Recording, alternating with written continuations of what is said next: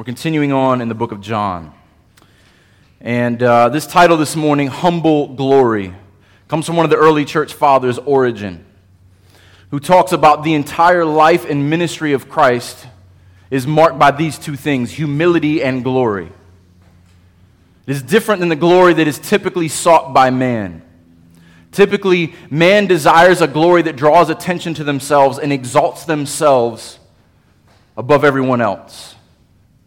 But he came in a lowly form as a baby, as a servant. He served his disciples. His humility took him all the way to the cross. It was to be his moment of glory that we're going to talk about this morning, but it was a moment of humility. And this humility would be passed on to the disciples and Peter and to us. And one day will set up the glory that we will see fully in him one day. This humility marked all of Jesus' life, from suffering to glory, and it marks the life of believers as well. And it's interesting in where we find ourselves in John, because if we forget where we are last week, we don't understand the weight of this little passage. Because last week, the last words we hear is, "And it was night." But right before that, Judas leaves. So it is night outside and it is night inside of Judas. But in this moment, the rest of what we will read in John 14 through 16, some of my favorite passages in Scripture, the most theologically rich and the most encouraging to the church, is done without Judas. This is to believers. Jesus is about to go to glory, and what he wants them to know and wants them to do is spoken to his true disciples. And so for the next few hours for the disciples and the next few months for us, we're going to break down these rich chapters. And we could easily spend a year just in these chapters and explain what Jesus desires for his disciples in the church age. And some of the things we're going to see here, this church age is marked by abiding in Christ. But there's going to be a problem in our text this morning. Because Peter wants to literally abide with Christ. He does not want him to leave. But Jesus will encourage them that you can still abide with me even after I leave, because I will send you the Holy Spirit.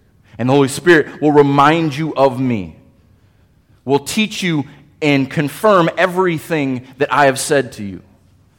And so we see the establishment of the church and the precedent for who the church will be over these next few chapters. But first, the humility of Christ must lead to his hour on the cross, which will ultimately lead to his glory. And all this we're going to see over the next few chapters, that all this brings God the most glory, but it also brings him great pleasure to establish his people. And there's this beautiful mix of the two. God's glory and the establishment of an everlasting church. And we're going to dig into that this morning. So I want to jump right in because there's a lot I want to cover. And almost every week I'm tempted to break this text into two sermons. And I'm going to try not to make it two sermons. But you guys don't have anywhere to be until dinner, right? John chapter 13, beginning in verse 31. When he had gone out, Jesus said, "Now is the Son of Man glorified, and God is glorified in him. If God is glorified in him, God will also glorify him in himself, and glorify him at once. Little children, yet a little while I am with you. You will seek me, and just as I said to the Jews, so now also I say to you, where I am going, you cannot come. A new commandment I give you, that you love one another. Just as I have loved you, you also are to love one another. By this, all people will know that you are my disciples if you have love for one another." Simon Peter said to him, "Lord, where are you going?" Jesus answered, "Where I am going, you cannot follow me, but you will follow afterward." Peter said to him, "Lord, why can't I not follow you now? I will lay down my life for you. Jesus answered, will you lay down your life for me? Truly, truly, I say to you, the rooster will not crow till you have denied me 3 times. Let's pray.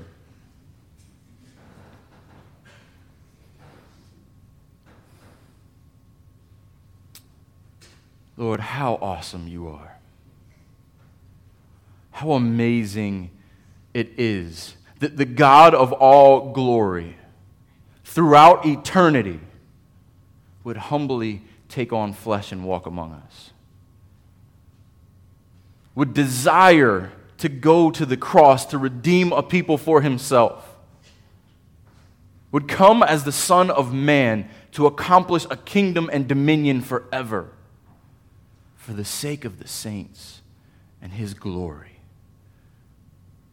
Lord, we cannot even begin to wrap our minds around this. Thank you that you condescend enough to even reveal this to us. Lord, let us never lose the weight of this, that we love because you loved us first. And we only know what love looked like because you poured out your blood for us on the cross. Let us be a people who are marked by that blood. Let us be a people who are known for our love for one another because of your love for us and our love for you. And Lord, encourage each one of us when we have our Peter moments, stick our feet in our mouths, that you are patient with us as you are patient with him. And then even in our stumbling and our bumbling, you redeem that to send the ripple of the gospel throughout all nations. What a privilege and honor it is to be your ministers and your ambassadors. And so, Lord, I pray that your Spirit would guide us, teach us, go before me this morning. For I'm a sinner, chief among sinners. Lord, not let me get in the way, but let your word be proclaimed rightfully, and let it be applied to our hearts, and not just be hearers of your word, but doers also. And this, in the powerful name of Jesus, we pray. Amen. So we begin in verse 31 with when he had gone out. The he here is referring to Judas. This conversation is intentionally held without Judas. Judas is gone. This is a family discussion. Judas is an interloper within these conversations and within this ministry, and Judas has no right to be there. And everything that will follow from this point on is written to the family. This is written to believers. This is written to the little children. So Jesus begins. Now is the Son of Man glorified. Now. The hour is here. Throughout John, my hour is not yet come, my hour is not yet come now. The wheels are set in motion. There's no turning back now. The betrayal is already committed in Judas's heart. All the pieces are put in place. And it will just be a matter of hours before he is turned over to the authorities. Now is the Son of Man glorified. I mean, if this was just any one of us, and we're about to be delivered over to the authorities, we're about to go to the cross, I would not be thinking about glory. I would not be using the words that Jesus uses. But thank God our Savior is not like us in every way. Now, last week we talked about what was the purpose of Judas's betrayal. Well, immediately it was to fulfill Scripture. It was to increase the faith of the disciples, but also to begin the process of redemption, to send Jesus to the cross so that he could redeem his people, ultimately for our sake. That was the immediate purpose of Judas's betrayal. But the ultimate purpose is glory.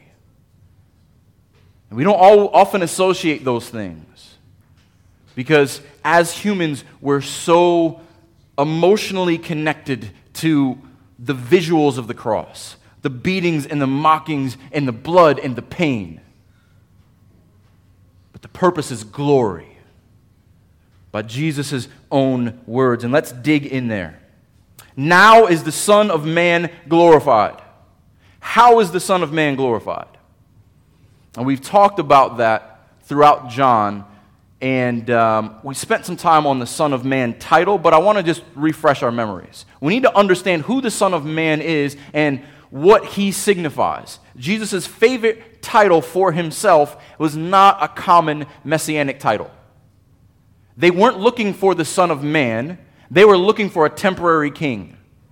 They were looking for someone to rule on earth and deliver the Jews from the Romans. But I think Jesus uses this title for a specific purpose. Because as we're going to see in just a moment, as you turn to Daniel chapter 7, I want to just set up this passage. Daniel sees a vision. And Daniel sees the throne room of God, the Ancient of Days, referring to God himself, but specifically here the Father. And the Son of Man is someone who is able to stand before God, and no mere man can stand before God. And in this title, there is no political expectations. This is throne room glory. And anytime John refers to the Son of Man, it is either referring to glory or salvation. Now, how do those two things fit together? I think this passage in Daniel helps us understand that. Because this title, Son of Man, can only be attributed to and accomplished by Jesus, and in a specific way that brings God the most glory. There's going to be two verses here in Daniel chapter 7, verse 13 and verse 14. I want you to pay attention to the details here, because this is going to set up everything that is to follow in this message.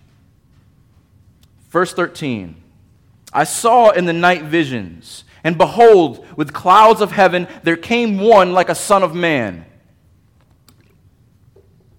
And he came to the Ancient of Days, and was presented before him. And to him, the Son of Man, what was given here? Dominion and glory and a kingdom, that all peoples, nations, and languages should serve him. His dominion is an everlasting dominion. Bible study students, what's repeated here? Dominion. Which shall not pass away, and his kingdom is one that shall not be destroyed. What is the glory of the Son of Man? A kingdom, dominion, rule, and power. So how does glory and salvation come together here? There is a sense in which there is glory attributed to the Son of Man that is not attributed unless he has dominion and a kingdom. What does it take to have dominion? You must have a people and a place to rule over. We spent a lot of time in this in Deuteronomy. Those two terms we go over and over again. Land and seed or offspring. These are the promises that were given to Abraham when God first pulls his people out of paganism. I will make you the father of many nations, people. I will give you a land for your eternal possession. And now we're seeing this in the Son of Man. Here's where these things come together. There will be a people and a kingdom that will last forever. And it is only the one who can go before the presence of God who can accomplish these things. Only the Son of Man. See, while the Jews were looking for something that was temporary and someone who would give them a political savior, Jesus has eternal glory in mind through the foreknowledge and plan of the Father. And we see this come together. The dominion that is promised to the Son of Man is his glory, his nation that is his for his possession. And what is the benefit of all this? Skip down to verse 18. But the saints of the Most High shall receive the kingdom and possess the kingdom forever and ever. Think about that. Ye saints of the Lord, those of us who are in Christ Jesus, his glory is bringing in a kingdom and possession for himself, and it is ours forever. Amen? Amen. Don't ever think about Jesus as a victim on his way to the cross. This is his victory march. And he is coming before his final moment in his earthly ministry, where the wrath of God will be poured out on him for the sake of sinners. so that he may be glorified and take his rightful throne before the Ancient of Days and rule where he is supposed to reign forever. He will trade in his crown of thorns for a crown of glory. That is what humble glory looks like. And it is all to the glory of God the Father and the benefit of the saints. You must understand this before we move on. This is why Jesus uses the Son of Man. This is what the glory of the Son of Man is, and this sets up everything else that is to follow. You with me? All right. That's verse 31. Now the Son of Man, now is the Son of Man glorified, and God is glorified in him. We must connect these things. That the full glory of the Son of God, the Son of Man, is ruling over his people in his place on his throne forever. And the Son of Man designation does not compete with Jesus' deity. It supports it. It is in conjunction with it. The Son of Man is a divine title. It is for a human ruler with divine quality who can stand before God and not shudder. The Son of Man glorifies God because the Son of Man is God. And if that wasn't enough, he continues. Remember, whenever Jesus repeats himself, we lean in and we pay attention.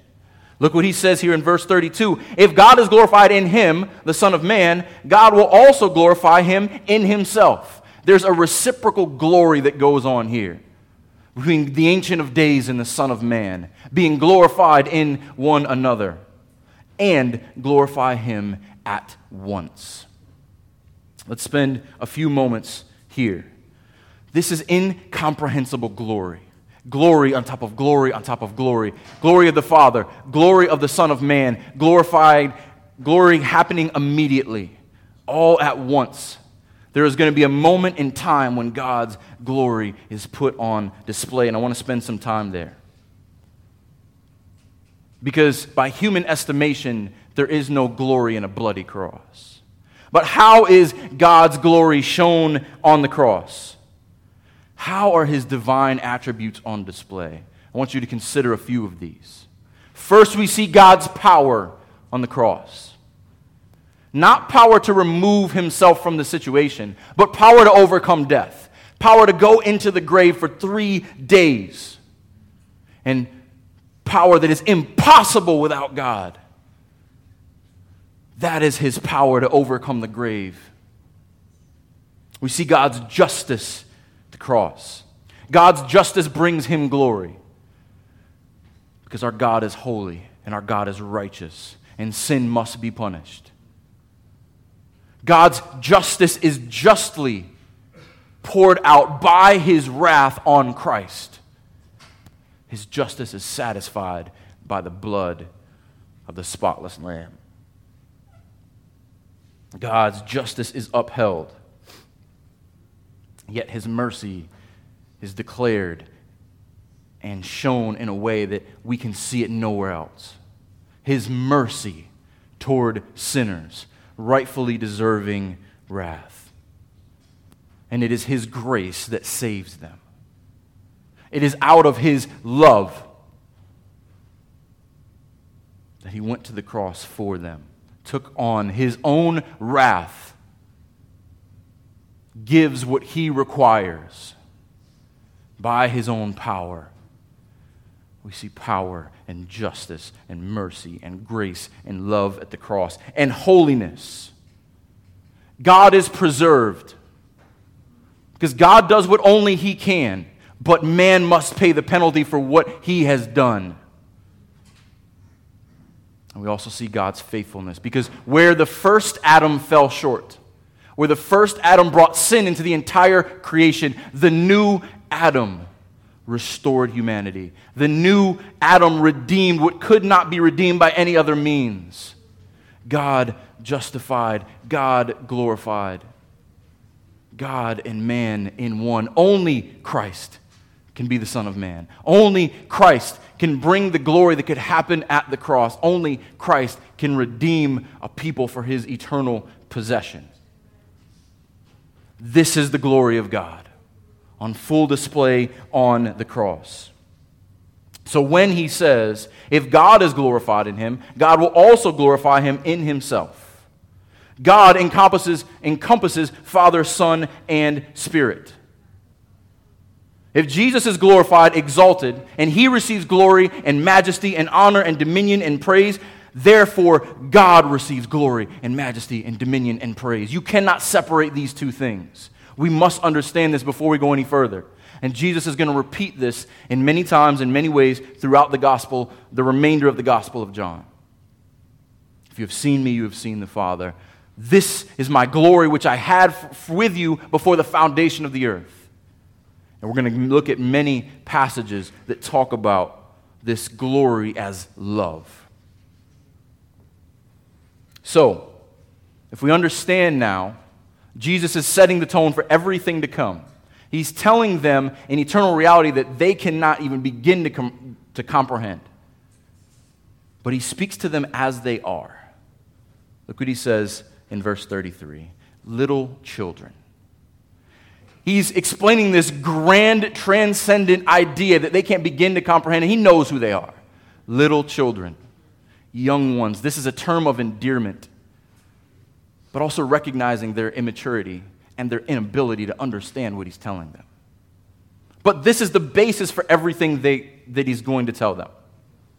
Now, we are going to spend some time on this new commandment, but you cannot separate the commandment from the basis. You cannot just say, love one another, and throw out everything that came before it. If you don't understand God's glory, you don't understand love. So as he approaches these little children, he says, yet a little while I am with you. You will seek me. And just as I said to the Jews, so now I also say to you, where I am going, you cannot come. We're going to talk a lot more about that next week. But just follow the train of thought here. The betrayal's done. Now is my hour to be glorified. I told the Jews, I'm telling you, you must stay here, but I'm not leaving you alone.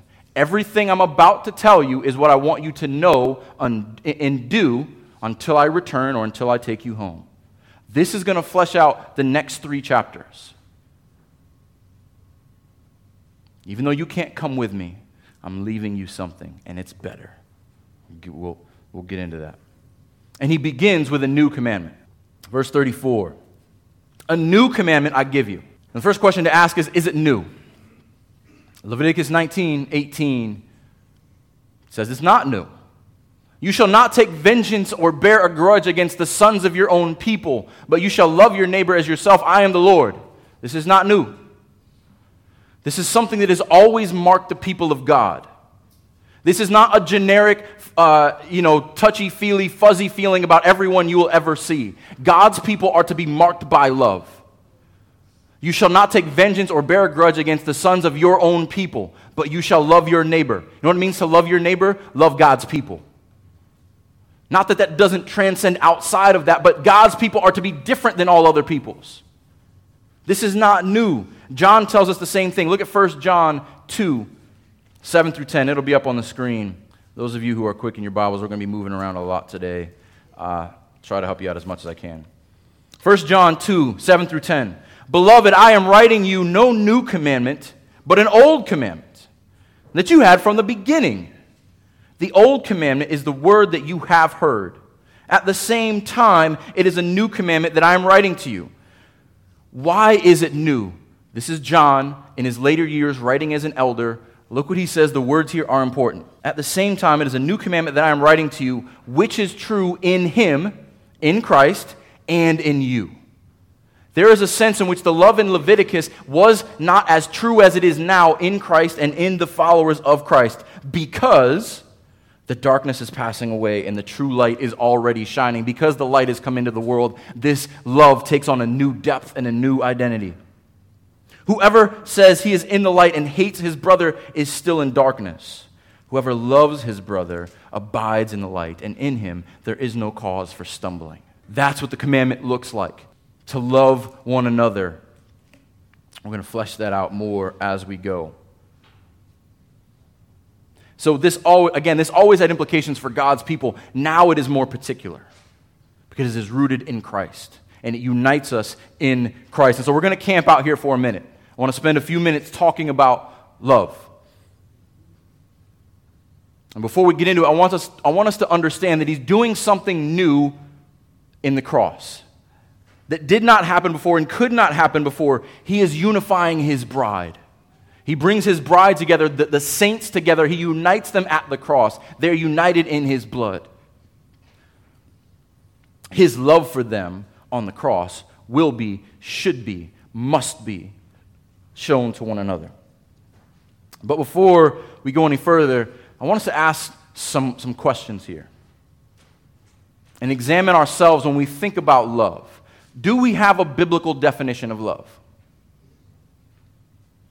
Do we know how to respond when the world talks about love? Because the world speaks about love often. It's a buzzword everywhere you look. The world speaks of shifting emotions. But when we understand love, our definition of love has to be rooted in the unshifting gospel. So I want to take a few moments to talk about love in the culture versus love in Scripture. What is cultural love versus biblical love? Because when someone says something, God is love, you must love one another, we must always ask, what do you mean by that? Because very often we use the same words and we mean very different things. So here's a disclaimer to the parents. I love family worship and I'm glad that kids are here. But I'm going to speak about some things very directly here. I will not make it inappropriate, but we need to engage where the culture is now. And trust me, if your child is old enough to sit in here, especially if they're in public school, they have heard everything I'm about to say. So when the culture talks about love, what they're really talking about is I have a warm and fuzzy feeling about you. You give me butterflies inside. And I feel good when I speak of love. But really what they're talking about when they talk about love is feelings and sex. This is what our culture has made love about. I feel this way about you now, therefore this is love. I'm attracted to you physically, therefore this is love. Love is a buzzword in our culture. We hear about it so often, but it is typically one of those two things.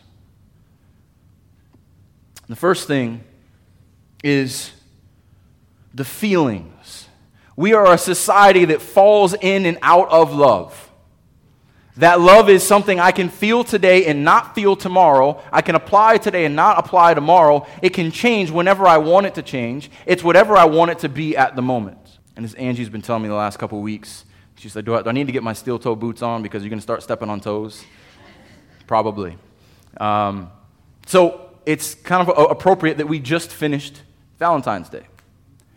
Now, David chuckles. Is it wrong to show someone you love them? Of course not. But is that all there is? Is love just a commercial gimmick? Is it red hearts and dinners and jewelry and flowers and chocolates? Is that what love is? Is it all it is? What kind of husband would I be if I waited till February 14th to remind me that I need to love my wife? I'd be a terrible husband. What kind of love would we have, or do we have, if it's one day a year that expresses it? I love my wife. It takes a lot more than one day to tell her how much I love her. And we tell each other all the time, I love you, and I will never stop loving you, but I may not like you right now. She says it to me more than, yeah.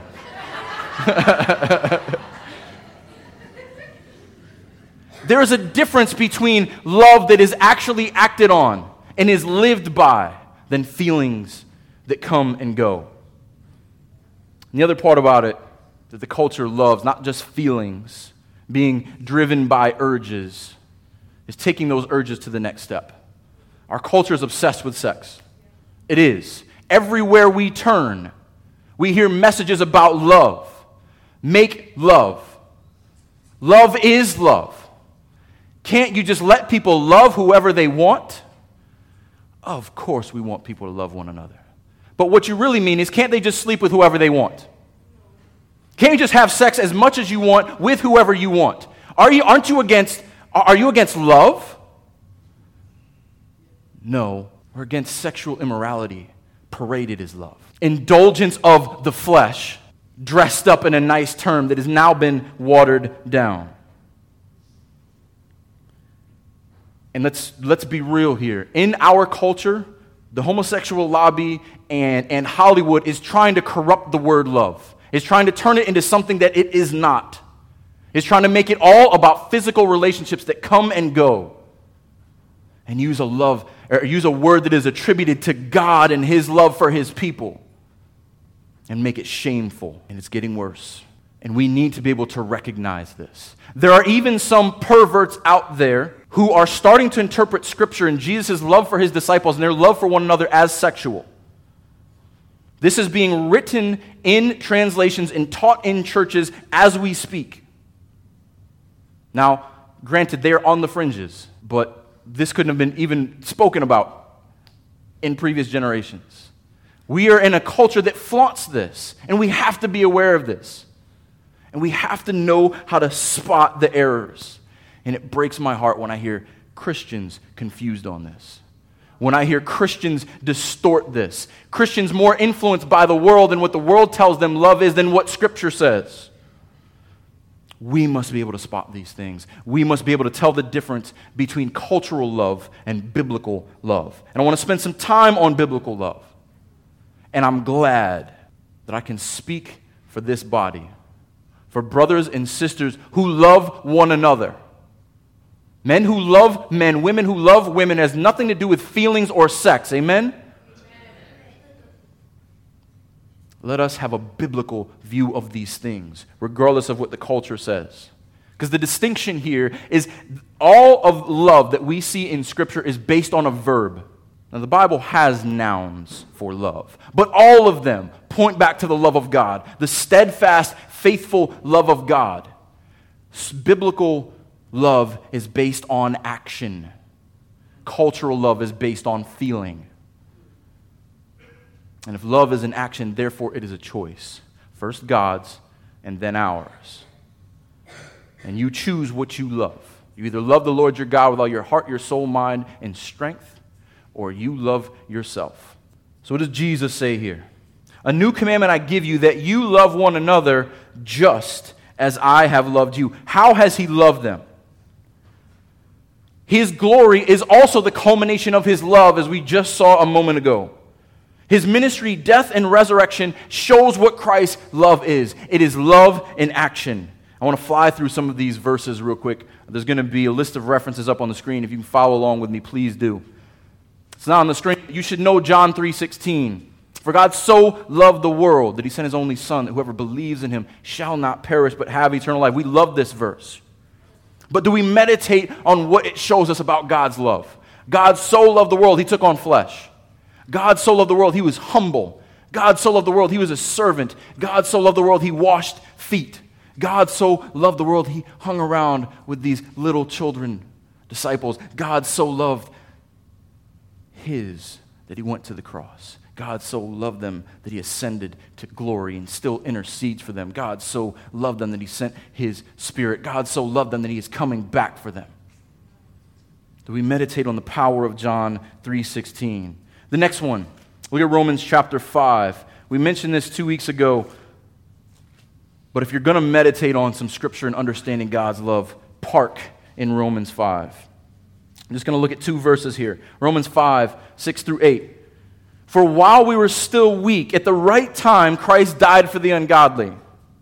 For one would scarcely die for a righteous person, though perhaps for a good person one would dare even to die.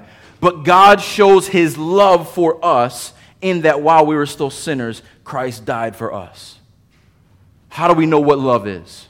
God loves sinners. Christ died for us. If you're in John, it's probably on the same page, and we'll get there in a few weeks. Look at John chapter 15, verses 12 through 17. Jesus expands on this. John 15, verse 12. This is my commandment, that you love one another as I have loved you. Greater love has no one than this, than someone lay down his life for his friends. You are my friends if you do what I command. No longer do I call you servants, For the servant does not know what his master is doing, but I have called you friends. For all that I have heard from my Father I have made known to you. You did not choose me, but I chose you and appointed you, that you should go and bear fruit, and that your fruit should abide, so that whatever you ask the Father in my name, he may give it to you. These things I command you, so that you will love one another. The Great Commission, the charge for Christ, his encouragement of the disciples, his whole purpose in calling them friends is so that they love one another. He doesn't just want us to evangelize so we can add numbers. Because as the church grows, love grows. And the love of God is shown on greater and greater display as believers all over the world and throughout history love one another in his name. So what does that look like practically? Let's turn to Ephesians chapter 5.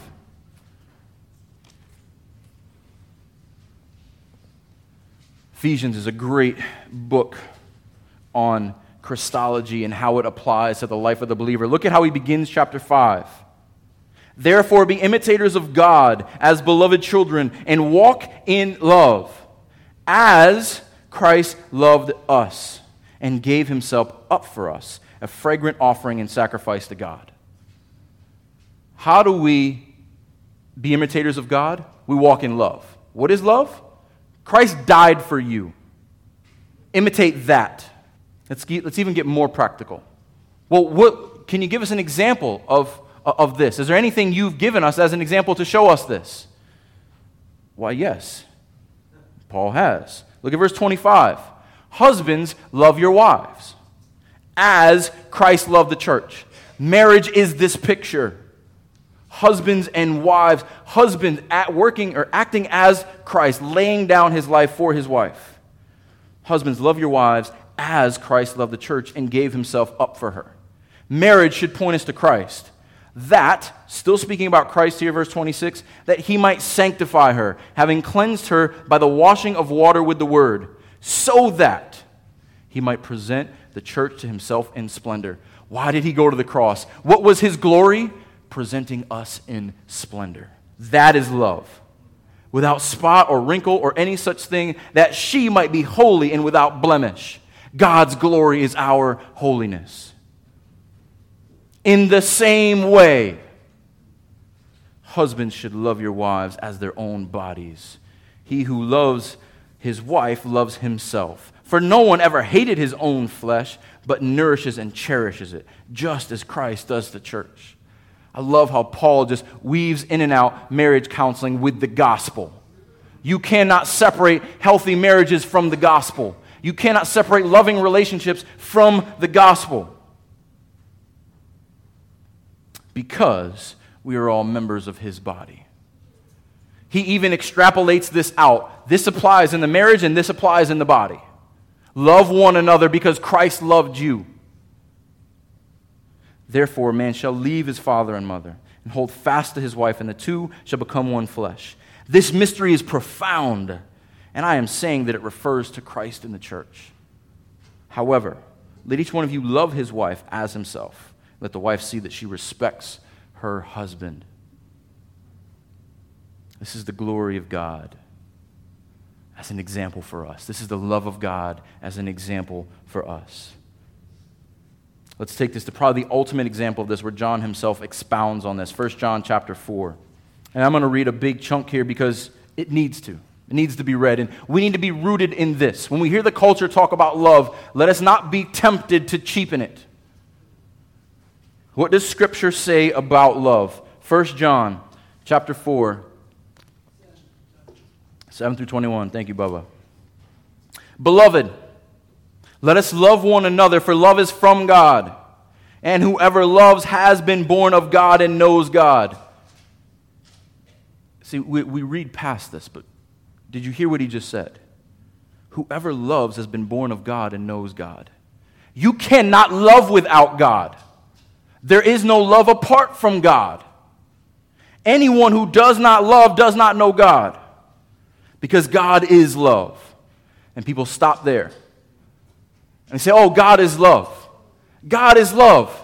whatever that means. But what does John mean by that? What does it mean that God is love? It means, in this, the love of God was made manifest among us.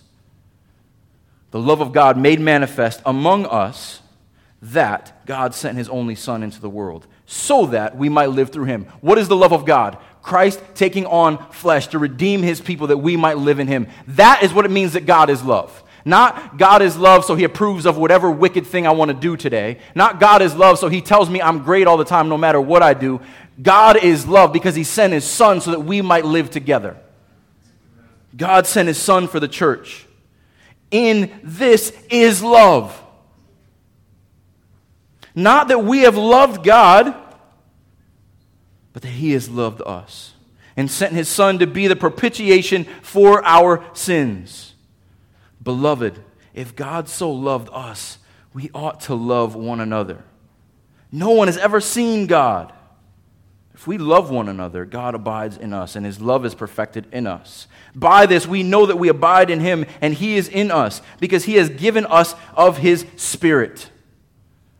What also is another mark of love and a reminder of love? The Spirit of God, out of love, given to the body for the sake of love. And we have seen and testified that the Father has sent his Son to be a Savior of the world. Whoever confesses that Jesus is the Son of God, God abides in him, and he in God. So we have come to know and to believe the love that God has for us.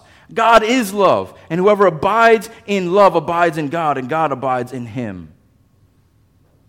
Love rooted in God sending Jesus to earth for the sake of his church. By this is love perfected. You want to know what love looks like? Abiding in God through Jesus Christ by the power of the Holy Spirit. By this is love perfected with us, so that we may have confidence for the day of judgment. Because as he is, so also are we in this world. There is no fear in love, but perfect love casts out fear. For fear has to do with punishment, and whoever fears has not been perfected in love. We love because he first loved us. If anyone says, I love God, and hates his brother, speaking in the biblical sense, he is a liar. For he who does not love his brother whom he cannot see, who he has not seen, cannot love God who he has not seen. And this commandment we have from him: whoever loves God must also love his brother. This is not just some fleeting feeling. I know I sound like a broken record, but we need to get this. Love cannot be separated from the gospel. When we think of love, we think of the gospel. When we think of the gospel, we think of love. The love of Christ for his people going to the cross. The love of Christ sending his Spirit to not leave them as orphans. We got one more. Colossians chapter 3. I love this as Paul writes to the church in Colossae. And he's encouraged in them, and he wants to give them a commendation. He is thankful to God for them. What is he thankful for? Colossians chapter 1, verse 3. We always thank God, the Father of our Lord Jesus Christ, when we pray for you, since we heard of your faith in Christ and the love that you have for all the saints, because of the hope laid up for you in heaven. Of this you have heard before in the word of truth, the gospel. There is no love without the gospel. This love is not possible without the cross. This love that Paul commends and that John exhorts is not possible unless the Son of Man went to glory. You cannot understand this unless you have heavenly riches. It's not a currency that you can even change out. So when Jesus says that love one another just as I have loved you, what does that mean? How do we distill that down? This is sinners so overcome and humbled by his love for us that we can't help but pour out love for one another. You must know Christ's love poured out for your sins before you can love another sinner in their sins. And it is amazing that the Son of Man is glorified in dying for us. He is glorified when we love one another. and our glorification will be perfect. You know what it means to be glorified in Christ? One day when He will make all things new, we will see the love of God perfectly, and we will love one another perfectly. This is His desire. This is what He came for. This is what brings Him glory. And what is the result of this love? Verse 35. 35. By this, all people will know that you are my disciples if you have love for one another. Our love for one another in the church, there is a specific type of love that happens in the church that cannot happen anywhere else, that has no basis anywhere else. That is a witness. This is not some generic love, but this is a witness of the church, our love for one another. We have an opportunity to show something that the culture has no category for. We have an opportunity to witness what Christ has done in our lives. By our speech and by our words, speak truth to a culture that knows nothing but lies. And let's be real, has the church always done this well? Is the church known for its love for one another by and large? Not really. I mean, sadly, a lot of these stereotypes in the church exist for a reason, and typically in the church, in general, at large, we're known for more of what we're against than what we're for. Let us, as people of God's word, know what we are for. And I can't speak for everyone else, but I can speak for us here. Is this what we are known for? Do all people know that we are His disciples by our love for one another? Do they know that about us? As if they don't, they should. I mean, think about this.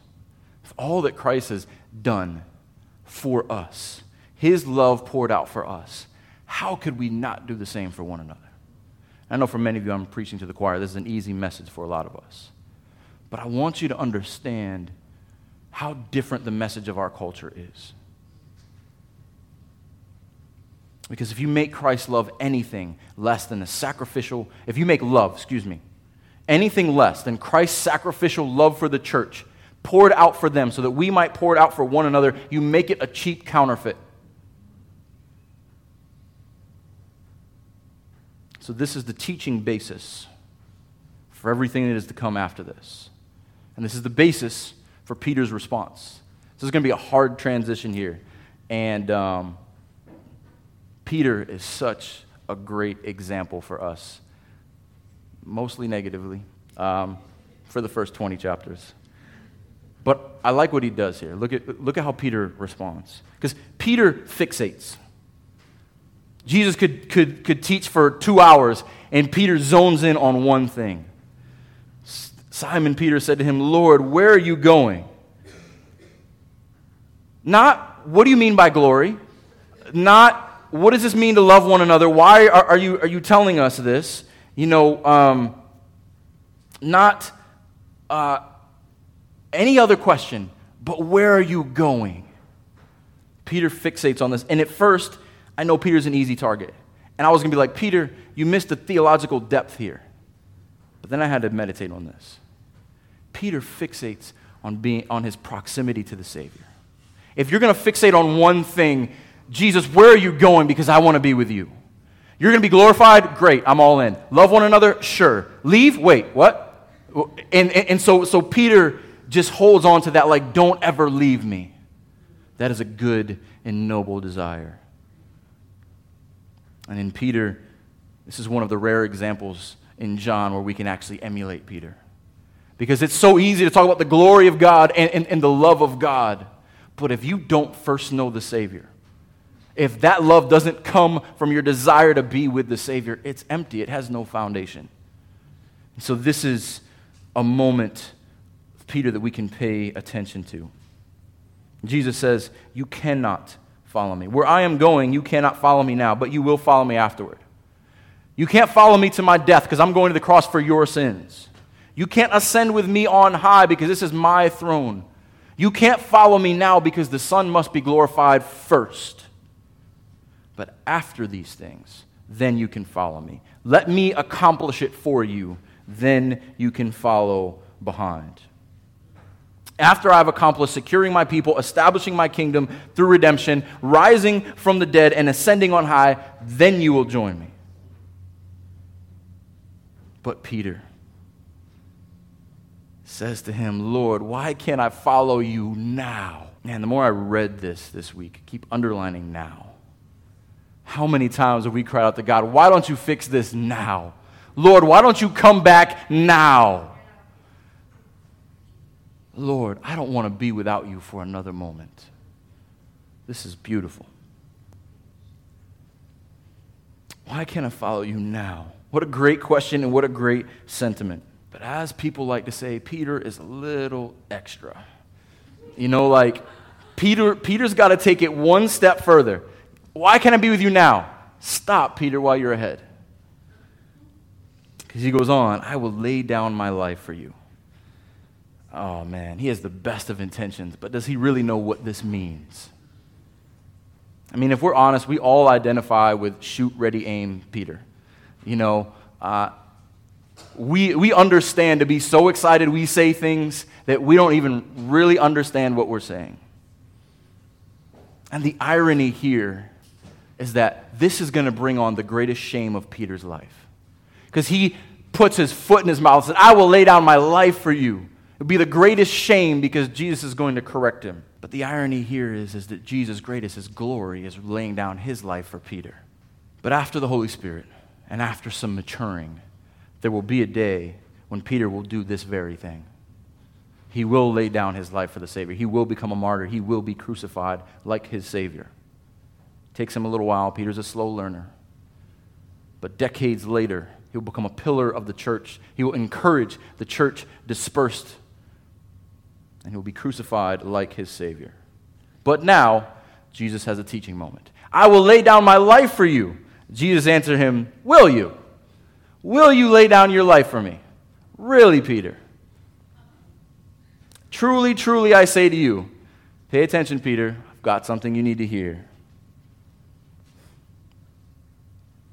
Truly, truly, I say to you, the rooster will not crow till you have denied me 3 times. As we see in the other Gospels, Matthew and Mark especially, this is not just a Peter issue. All the disciples say this. All the disciples say, Lord, we will never leave you. Even if all the other disciples go, I will stand. But truly, truly, I say to you. This is a great example of Christ's love. He knew his denial. He stood there as Peter said things he did not understand and still loved him to the end. This is love. That he's willing to go to the cross for a bunch of kids who would scatter as soon as it became difficult to them. And this passage is mentioned in every gospel. It is meant to be an example to the church. It is meant to set a precedent for us, to remind us of our own arrogance and not to get ahead of ourselves.